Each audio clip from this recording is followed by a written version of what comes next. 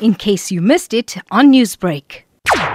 What learners consume in schools and outside of the school gates is of concern when it does impact on their health the way it does. And having 85 learners being affected by this, what we call tainted lollipop, and having learners being rushed to hospital is definitely a cause for serious concern.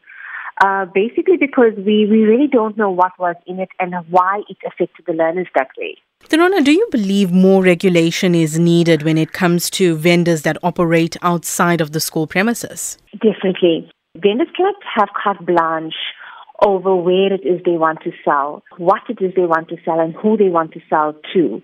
And it's not possible for the Department of Health to monitor this because, it can pop up anywhere along the school fences, several vendors at one school as well. So here is a chance for the school to play a role in what it is that the learners are consuming. And it's really not even lawful for those vendors to be outside the school fences and outside the school gates, selling cooked food as well.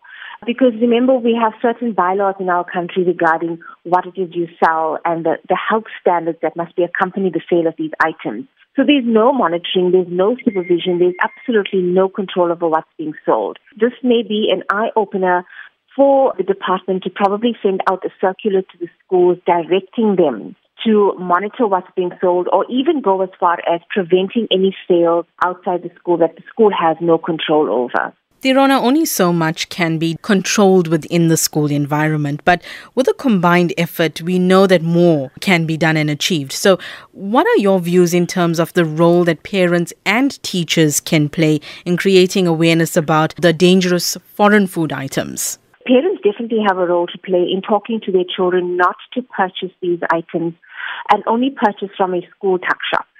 Because the school tuck shop is usually run by the school or persons that are contracted to the school.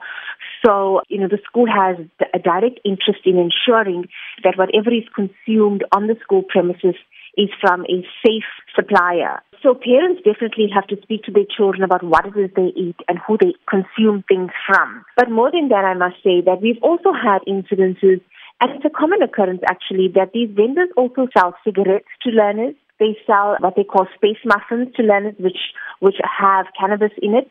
And other kinds of illegal substances, I'd call them, are supplied by these vendors. It's absolutely common cause, especially cigarettes. So it's more than just what these learners have consumed. By removing, monitoring, and controlling these vendors outside school is actually going to go a long way in terms of the prohibition of all of these unlawful substances that are being consumed on school premises as well. I would like the department to take a firm stand on communicating with the school principals and the governing bodies to have these people removed or to have some kind of monitoring system in place to ensure that they are, serving these pupils things that are safe and lawful so that we can have some sense of control. It's not going to work if we just leave this and see it as another incident because we've had these in the past and we've not learned from it. Newsbreak, Lotus FM, powered by SABC News.